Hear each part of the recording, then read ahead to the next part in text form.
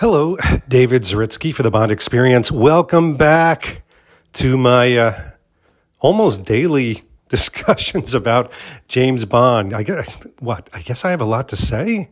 I don't know. But you're probably not hearing the roar of an engine behind you because it's Monday when I'm recording this. Monday morning before the workday really begins in earnest. And it is...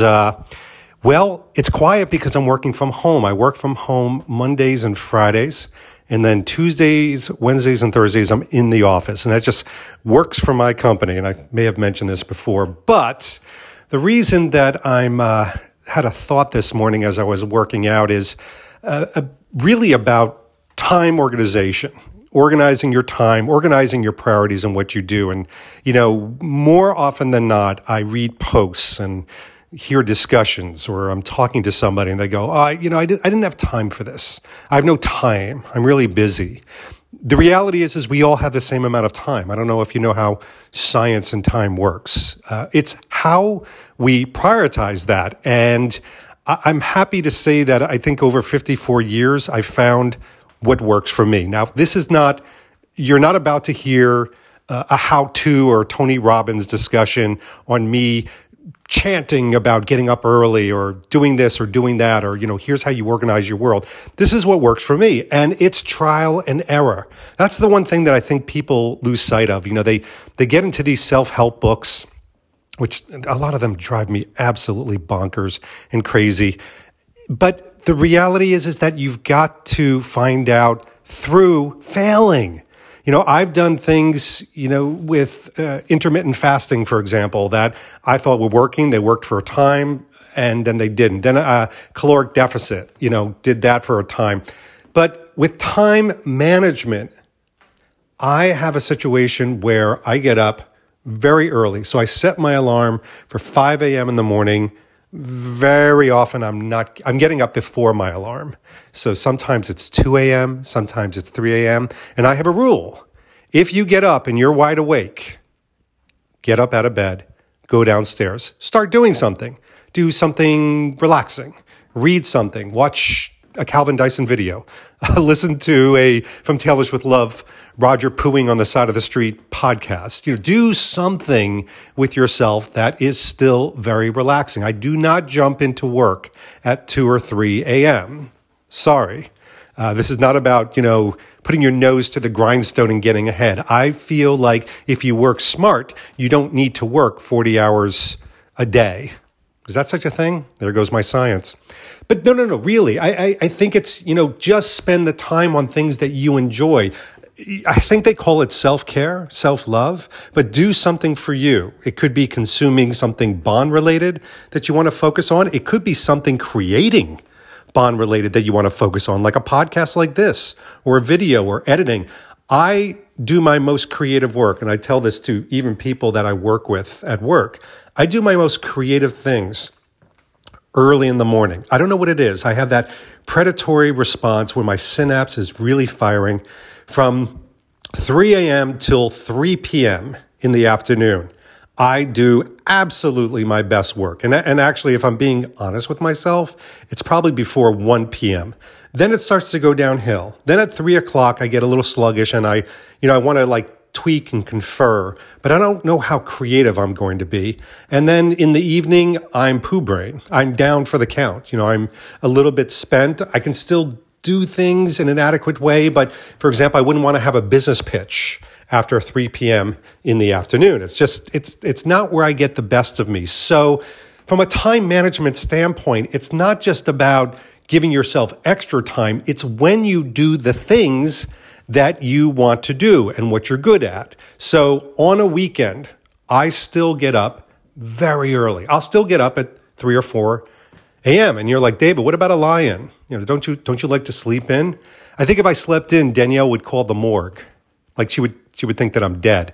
But I jump out of bed like a kid on Christmas morning because I can go out and edit those videos, or sometimes I'll even go downstairs into my collection area and film.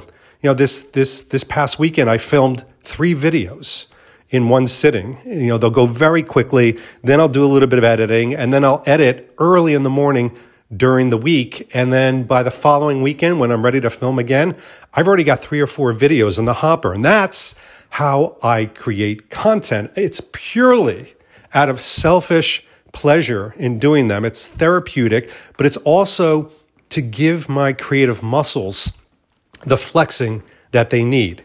Typically, I will have a cup of coffee.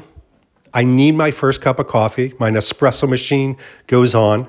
I grab it, I sit down, and I start consuming fun Bond stuff.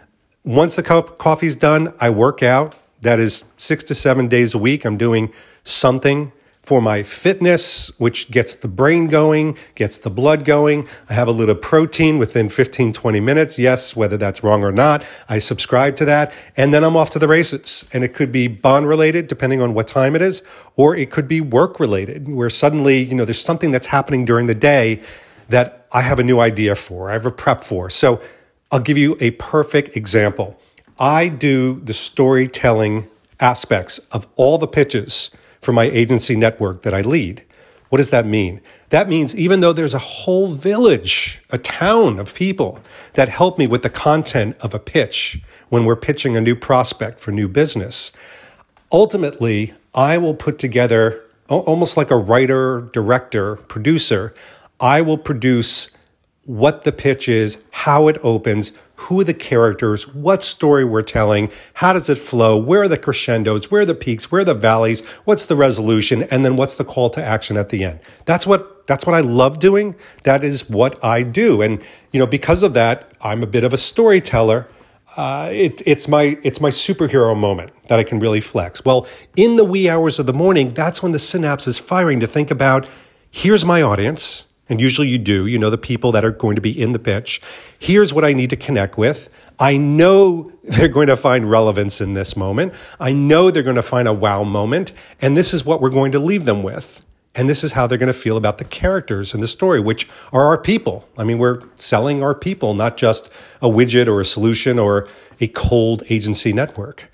Those things happen in the morning. So I know from a time standpoint, that's when I'm going to create. I have tried to storyboard pitches late into the evening over a drink, and it doesn't work. I look at my work the next day and I'm like, it's weak. It's got these small moments. And I would imagine that James Bond writers and producers and directors and actors that get involved, maybe they have a time of day where they're at their best from a creative standpoint. So all I'm saying is, as we start this work week, time management, look at not just how much time, because I think that's what everybody's go-to is. Oh, I don't have this much time. The kids are pulling at me. I got soccer practice, But take a look at where you're at your best and then move those activities, if you can, move those activities to the time in which you flourish. Give it a try. I know it's a small technique. I don't know if it's a very Bondian technique, but it's one that's worked for me that I've been very successful with. And yeah, who knows? Maybe just one small technique will help push along your life a little bit more successfully. Give it a whirl. Let me know what you think of it. Anyway, I'm sure I'll be back with another one of these later in the week. Who knows? Maybe even tomorrow. There's a lot of Bond stuff going on this week. Hoofa. A lot of Bond stuff. And dare I say, I believe some fun announcements where we can all get together are coming. They are right around the corner. Some of you may have seen on the tracks of 007's tease. It's a really good tease of some fun, sun, and mayhem that we're all going to get into in June. So stay tuned for that. Anyway, this has been David Zaritsky, Work From Home Day. I'll talk to you soon. Bye.